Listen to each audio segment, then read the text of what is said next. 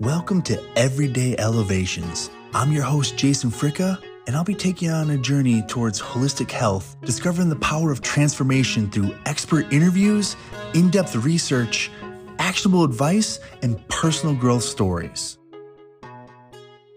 Welcome back to Everyday Elevations, the podcast where we transform ordinary moments into extraordinary outcomes. So today I'm very, very excited because I have my good friend here. We met back in 2020. His name is Dr. David Scheiner. We met at for lack of a better term, an adult day camp that helped strengthen our mental toolkits. It was part of a Build Your Life Resume program. And that was back in 2020. And so since that time, David and I have talked on and off through the years, and he actually helped coach me to where I am today. He helped me create my vision for where I wanted to be in life. So he's a huge factor in how I transformed, and I'm still transforming today. So now David himself, he is a spiritual intuitive guide.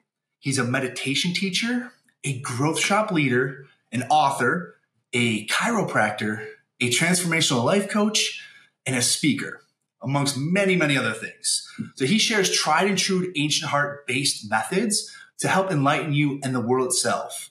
Now, David has been able to have the pleasure of sharing his growth shop wellness with many different spiritual and transformational messages through companies like IBM, GE, Home Depot, Delta Airlines, Colgate, the Weather Channel, of course, Build Your Life Resume, and so many others, including various college universities. Today, I just want to welcome David, and I'm so grateful that you're on here. I'm so grateful I've met you in my life. With that, David, I'd really love to introduce yourself and talk a little bit about your background and how you actually got into this whole spiritual guidance. Well, thanks for having me, Jason. It's a pleasure to be here. And well, I'll take it all the way back to when I was born. I was supposedly premature. I think we all show up when we're supposed to, but I was 3 weeks, quote unquote, early. And so right off the bat, I was put into an incubator in the hospital. So when you have some jaundice, it's also known as bilirubin disease, then they put you under this light, similar to if you're going to a tanning shop. So I was under these tanning lights for 3 weeks. My legs were crossed and my arms were behind my head. I was just sunning myself, really nice and comfortable. But I didn't get to meet my parents because they don't allow human beings into that area because, the baby has to develop. So I was held and bottle fed through 3 weeks and many shifts of nursing staff. And so I bonded with these nurses, but I didn't have that close connection with my mother, my father, until I was able to be taken home. And I guess I didn't know who they were, right? And so from the beginning, I was wondering, what's this all about? Now, I know people are going to think, well, how do you remember all the way back then? It's not so much that I remember when I was born and in that incubator for 3 weeks. There's some photos of it. And then I started thinking, well, if that's my first exposure to the world and not being held by, a parent, mother, breastfed or anything like that, then I guess in search of my identity kind of from the beginning. So that's where it started. And then I did grow up in a very tumultuous, dysfunctional, traumatic, toxic home as a child, all the way up until I left for college. There was a lot of drugs and alcohol and things of this nature. So it had me question, what is this life all about? Who am I even? And why am I in this environment where there's so much abuse, mostly emotional abuse, and then being around, a father who was an alcoholic and a drug addict and all of these things. So that set the stage for a lot of self-inquiry. My mother and I became very close. I had a hard time connecting with people. And I want to give a shout out to my friend John Samnick, who is also in the Build Your Life Resume community. And we grew up together on Long Island in the same grade. And he more recently has been a mentor and exposed me to some great things that he's been through that's helped him. Although that's from my early on being born and growing up in that type of environment set the stage for me to go on this quest. So with that, I know we've talked a little about this in the past, but for your spiritual journey itself, did that begin right around the college time frame, or was it something where you were kind of in search of it prior to, with all the tumultuous nature of your childhood? Was it something where your family was still pretty spiritual, or did you kind of just morph into a person who became spiritual because you were looking for something more? Yeah, a combination of all these things. However, my mom and I became very close due to the unhealthy, toxic nature of the family environment. So we kind of went on this spiritual quest together and would have deep conversations. I was probably 11, 12, 13, 14, and what have you. And then she read some really profound books that she had on the bookshelf and started handing them to me. I remember the first one is from an author whose name is Alan Cohn, and he's very well known in spiritual realms, and also a book called A Course in Miracles. He has based a lot of his work off of that book, although he wrote a book called The Dragon Doesn't Live Here Anymore. So I read that book. My mom's like, "Oh, you like that one? You read it pretty quick." I said, "Yeah." And she gave me another book called Jonathan Livingston Seagull by Richard Bach,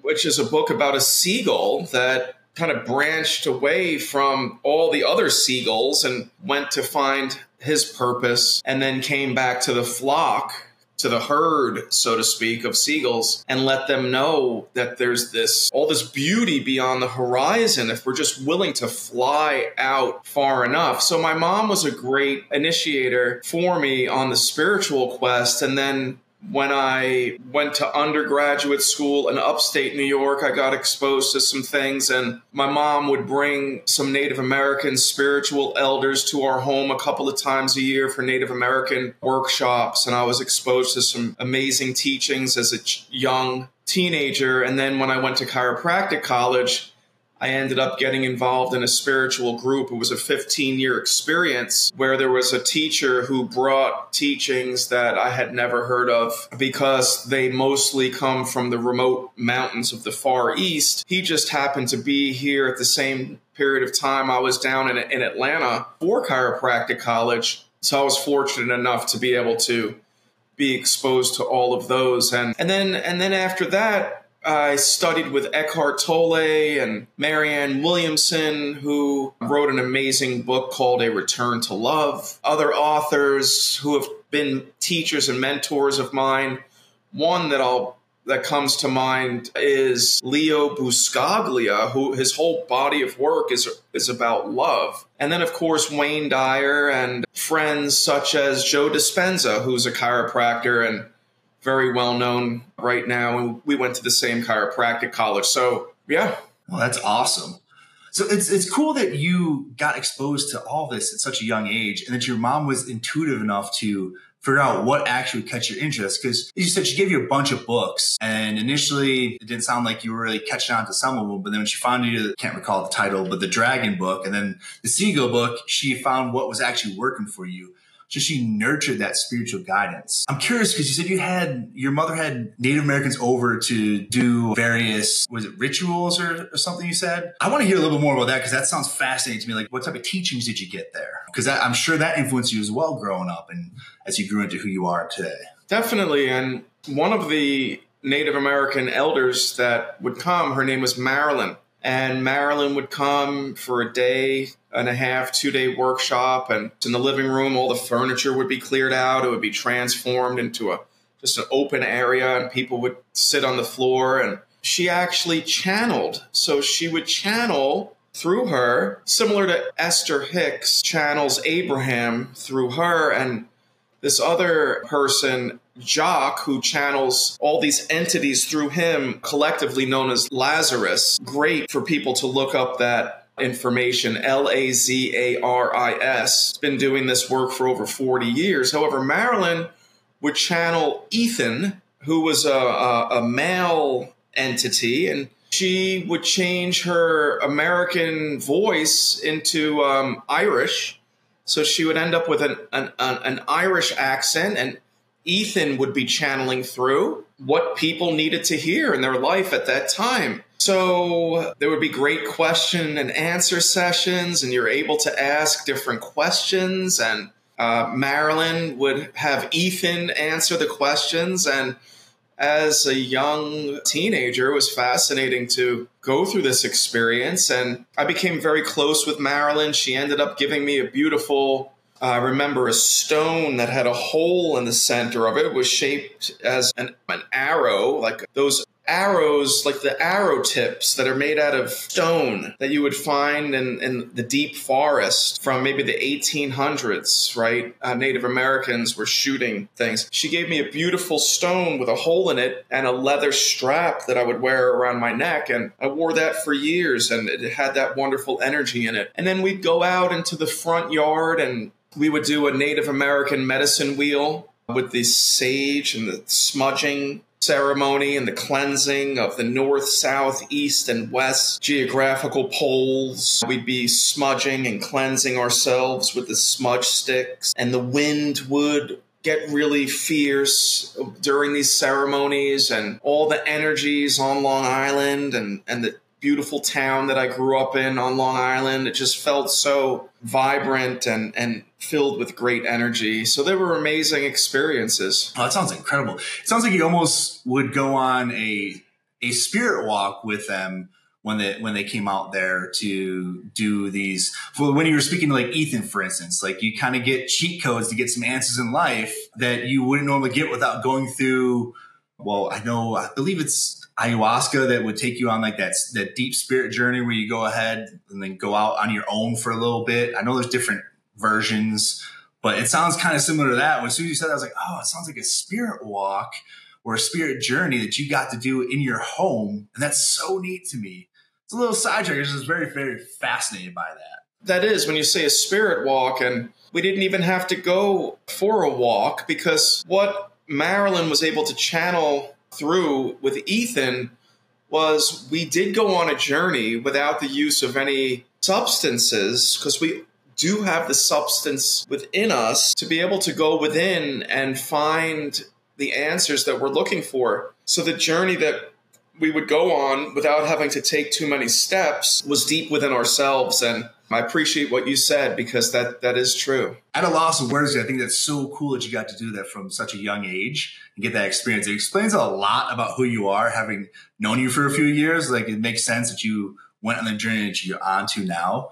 Well, let's go back. Let's fast forward a little bit here and go back to college. Because you kind of left the story off at college. I'm curious, how did that accelerate more of your spiritual journey? And is college where you decided to become a chiropractor at then, I'm assuming? So when I went upstate in New York to undergraduate college, I majored in sociology because it's the only thing that on paper in that catalog, there was no computers back then. It's the only thing that I was reading through besides anthropology that made sense, because sociology was about the study of people and cultures. And so I'm like, oh, and there was Native American stuff and Mexico. And I had the travel bug in me from an early age. I always wanted to travel and meet new people and cultures. So in undergrad, I was able to take a semester break and travel to Mexico and live with a family and study for 3 weeks in Cuernavaca, Mexico, at the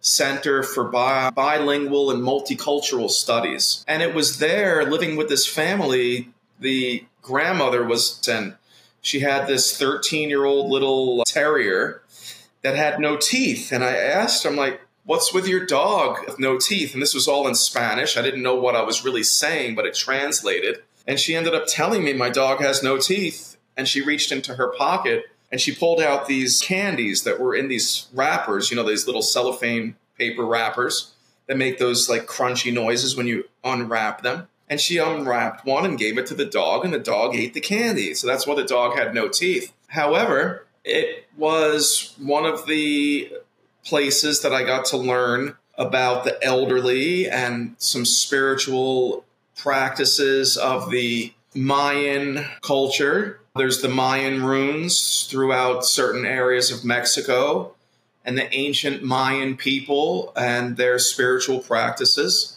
So that was in undergrad. And then when I graduated from undergrad, I came back home very briefly and went to work in a nursing home on Long Island, right in the town that I grew up in. And I had 267 grandparents for about 9 months. And in that nursing home, learning all about these elderly people and their stories about their life and what hardships they had and losing children and working in the garment industries in Manhattan, owning Italian restaurants on Long Island, all of these beautiful people that exposed me to a lot of different stories. Some were spiritual, although they don't have to be spiritual in the sense that we're talking about. Just being with them and listening to them and being so present and connected with who they are and their stories is a spiritual experience in and of itself. Although while working at the nursing home, somebody recommended that I go to a chiropractor because I was a high-level baseball player as well, and they said that that will help your baseball performance. I went to a chiropractor. He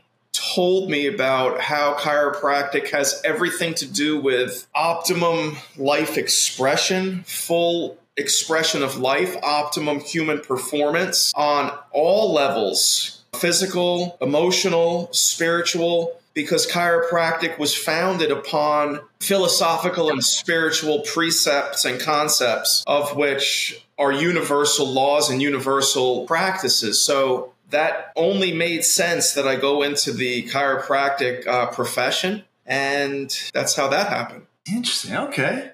I like that. So you got into chiropractic profession and then did that. I mean, you still do that currently, correct? Or did you actually step away from that at this point? I know you have a lot on your plate, so I thought you were still doing chiropractic. I do see some people for chiropractic here in Atlanta. I went from New York, drove down in 1992 to Atlanta to go to chiropractic college. And in chiropractic college, I made some amazing friends who are still my friends to this day. Some just 30 years later. And I wrote for the school newspaper. I would write articles for the school paper while I was a student. And when I graduated from chiropractic college, opened up my first chiropractic practice of 4 practices. Every 4 years from 1996, we opened up another clinic until 2012, where I stepped away from practice and started working with chiropractic colleges to help recruit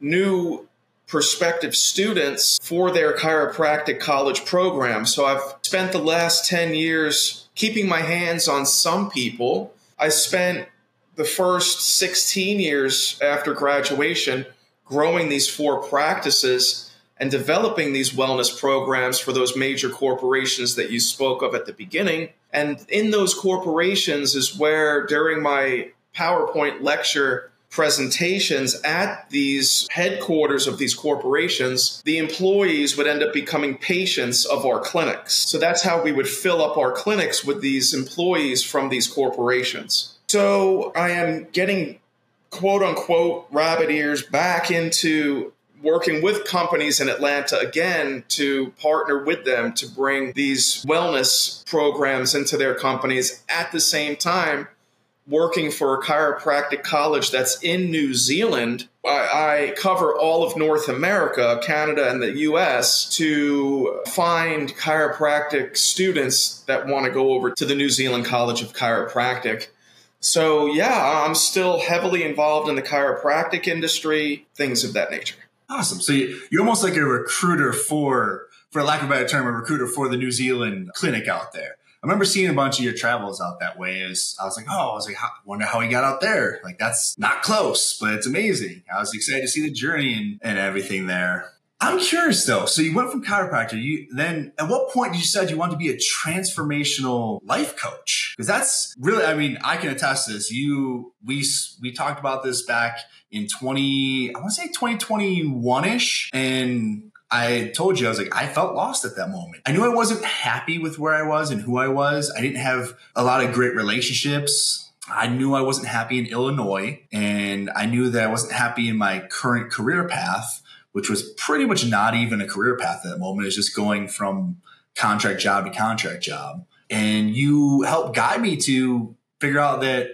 human resources was something excited me, and that Colorado is where I needed to be. And so I applied to University of Colorado to get my degree out here. And here I am. I met the love of my life. I have a baby boy on the way. So I can attest that you are an amazing life coach, because even in a short amount of time that we worked together, you helped me clear my vision to create this. I'm just kind of curious how you went from chiropractic work to becoming a transformational life coach. Like I see the correlation. I'm just curious how you went. Yeah, that actually happened before chiropractic. It has a lot to do with the Native American workshops and being guided by Marilyn through her channeling Ethan, mentioning certain things about me working directly and one-on-one with people to help, as you say, guide them. More of a guide versus, let's just leave it at that, where I really tune in with the person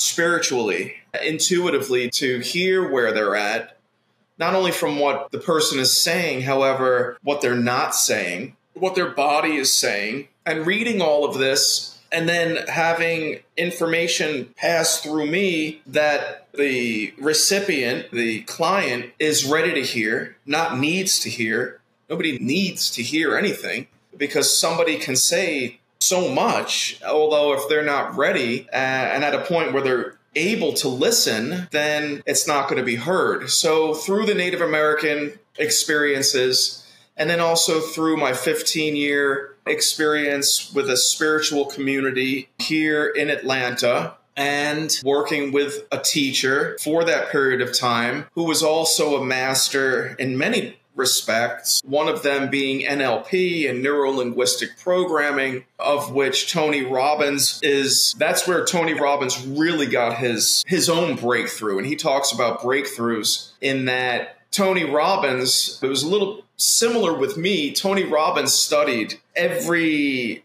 course, every book, every seminar under the sun, and even mentored with Jim Rohn for a while. It wasn't until John Grinder and Richard Bandler put together neuro-linguistic programming, and when Tony found that, and he was one of the first students of neuro-linguistic programming, that was it. He took everything else that he had learned, put it all together with NLP, and then he had his breakthrough and took off. When I studied decades ago with the Native Americans and then had my spiritual teacher and master for 15 years, and I myself, through the different books and seminars and my teachers and studying and becoming a master trainer of neuro-linguistic programming, NLP myself, it all came together, and that's how that journey looks. Nice. I mean, that's an incredible journey. You got to work with so many amazing people. I'm a little bit, for lack of a better term, peanut butter and jelly. It's actually my favorite term.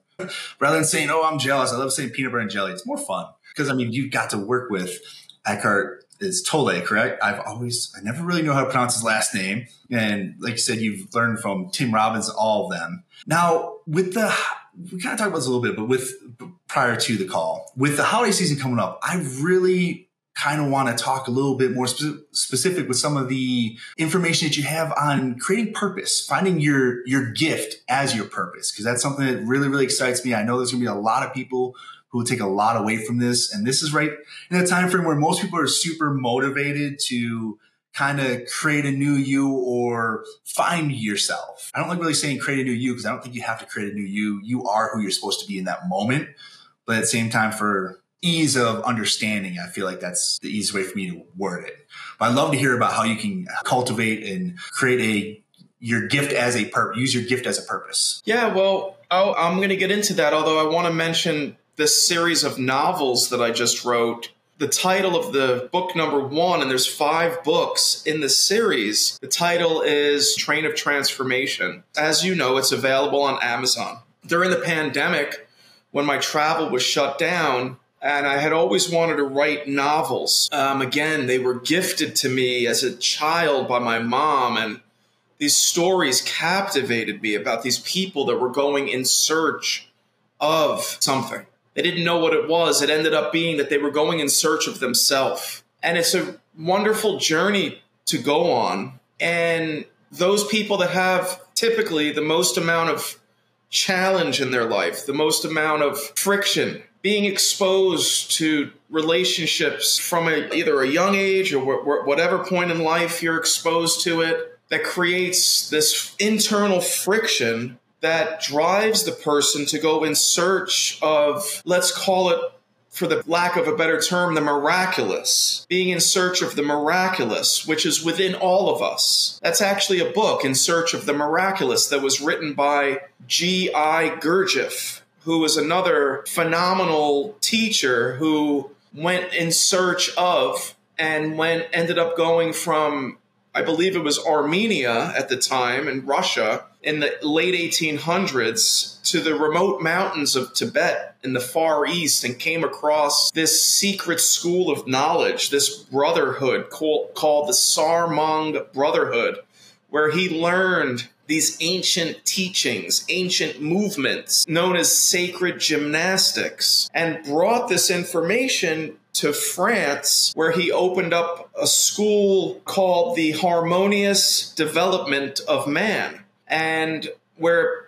he had many students that came. Some of them lived there, and they would work. They would clear the grounds. They would paint the buildings. They would cook the meals, because he talked about how when you're in work, you're focused. There's only that thing that you could be doing at that moment in time. Yet, one of the things he taught and talked about is that's true for the body, and the body is always in the present moment, yet our thoughts are typically somewhere else completely. And where those thoughts typically are, and I'm answering your question from the end, and I'm going back to the beginning of it. So our thoughts are either in the past or the future. We're not thinking about the present moment and where we are right now, because there's nothing to think about when you're in the now. We're constantly up in our thoughts, either thinking about what happened in the past, which is where most people's regrets reside,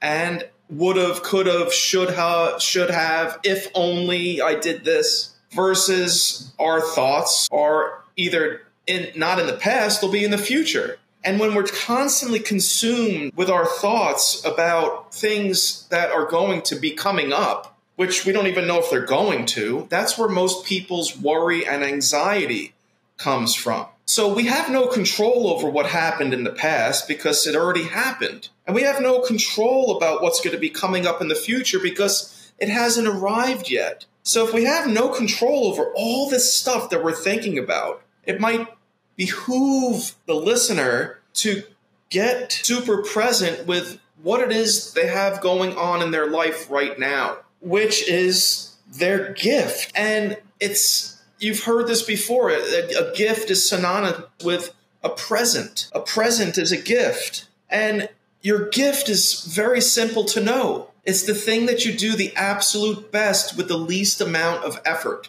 I'll say that again. Your gift is very simple to know. It's the thing that you do the absolute best with the least amount of effort. The problem is most people want their gift to be what somebody else's gift is. So it's really important that we identify our own gift. And you don't have to go too far. It's not, as you were talking about earlier with the Native Americans going on this spiritual walk. We don't have to go to Machu Picchu or to Tibet or to these remote stops to find it. It's not hidden under a rock in some river. It's not at the top of a tree. We each have this, what I like to refer to as a treasure chest within us. And all the jewels, all of the gems you brought with you, they're inside of you within that treasure chest within you. However, because we live according to being programmed and conditioned by a society that's driven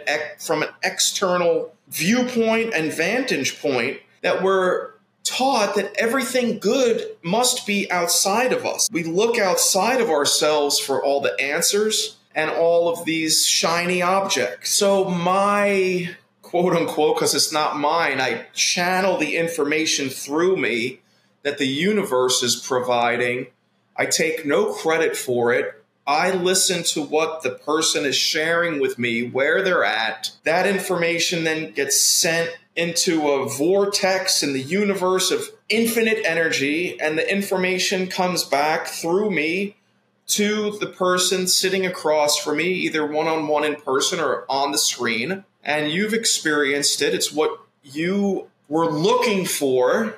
I provide some arrows and pointers along the way, so then you use the eyes that you grew in your mother's womb and the ears that you grew to hear the words that I was saying, to see the pointers and the arrows. And then the question is, what is the person willing to do about it at that point in time? They're either going to take that leap of faith and take the jump off of the edge of the cliff and know that they're going to be supported by the universal wind that's up underneath their wings, so they can fly and have this life of abundance and prosperity and gratitude. And gratitude is an important word to think about for a moment. If you, Jason, and the listener, just for a moment, can think about one thing that you're grateful for in this moment.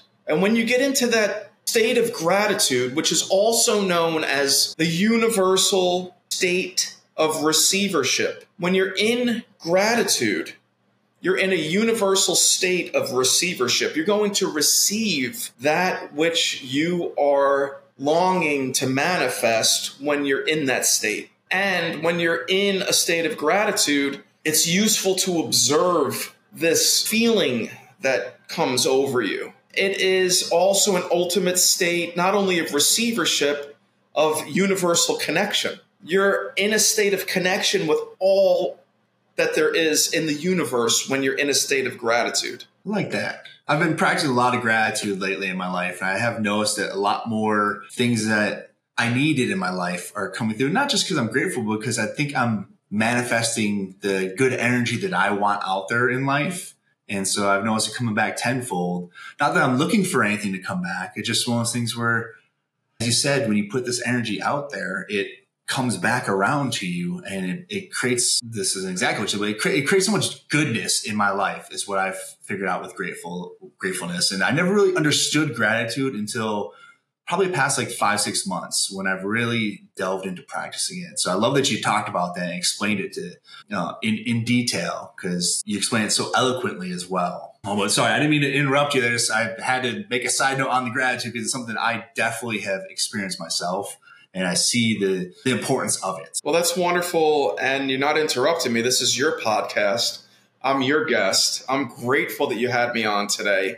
Just the last piece I'd enjoy touching on about your gift being your purpose is that the way you can identify what your gift is to answer 4 or 5 simple questions. Number 1 is, what do I want? So if people are going to look to engage in their purpose and have a life of joy and happiness and abundance, that's the first question to ask yourself. What do I want? Not what does somebody else want me to want for myself. No, you have to get super selfish and clear out all of that, all the people, get quiet, get a pad and pen, and answer that question. What do I want? Number 2, what would that do for me specifically? What would that do for me specifically? Oh, wow, now I'm setting some healthy boundaries around my gift, around my purpose, getting a little bit self-centered, getting a little bit selfish, yes, because you came to this world for yourself. First, today practicing self-care by identifying, what do I want? What would that do for me specifically? Number 3, what do I love? What do I love spending my time doing? Traveling, cooking, cleaning, listening to people, helping people, whatever it may be. Make an exhaustive list of everything that you love to do. The next question to ask yourself, and this is super important, probably one of the most important questions, is what are my unique talents? What am I talented at? Because if you are not talented in this thing, now you could learn it. That may take some time, but we're all born with a set of unique talents. And get clear on what you're talented at. And then the next question to identify is, what does the world need? What does the world need? If you want to spend 50, 60 years at something that you're going to go to and play at, not go to work. Works is, all right, you worked enough. It's great. You worked hard. Now go play for 60 years. It's something that you love, that you're talented at, because that answers the last question, which is, what can I be paid for? What you could be paid for is figuring out what the world needs. And what the world needs is people doing what they love that are talented at the thing. So when these people that are going to listen to this can identify those things about themselves, then you just part the waters and you go for it and don't look back. And there's going to be a lot of people that are going to say, well, why would you want to go do this? Like a friend of ours, Jody O'Donnell Ames, and Build Your Life Resume. I just saw she posted something on Facebook today, and we want to get this out to Jody so she listens to it. And she's been a massage therapist, I think it said, and now she's going to go get her master's degree in social work or counseling so she can go play at that. Yeah, I saw that. I was so happy for her. I messaged her. I said, oh, this is amazing. I was like, I love it. I was like, you found another purpose for yourself. I was like, so excited for you. I love that. I love how you made that easy to understand in terms of how to find your gift of purpose. As you know, I love actual steps. Maybe that's like the ex-military in me. I like having almost like a list in front of my face. I'm like, hey, read this. Okay.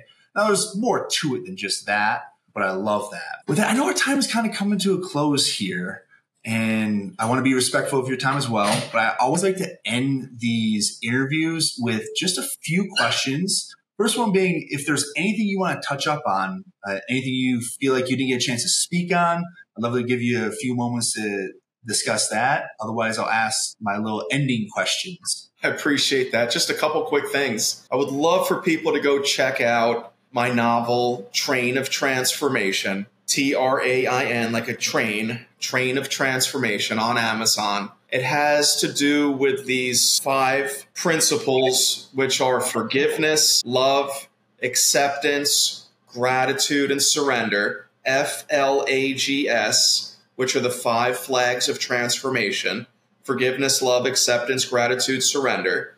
That's the first book in a series of 5. The second through the 5th will be coming out soon, and they'll be sold as a box book set.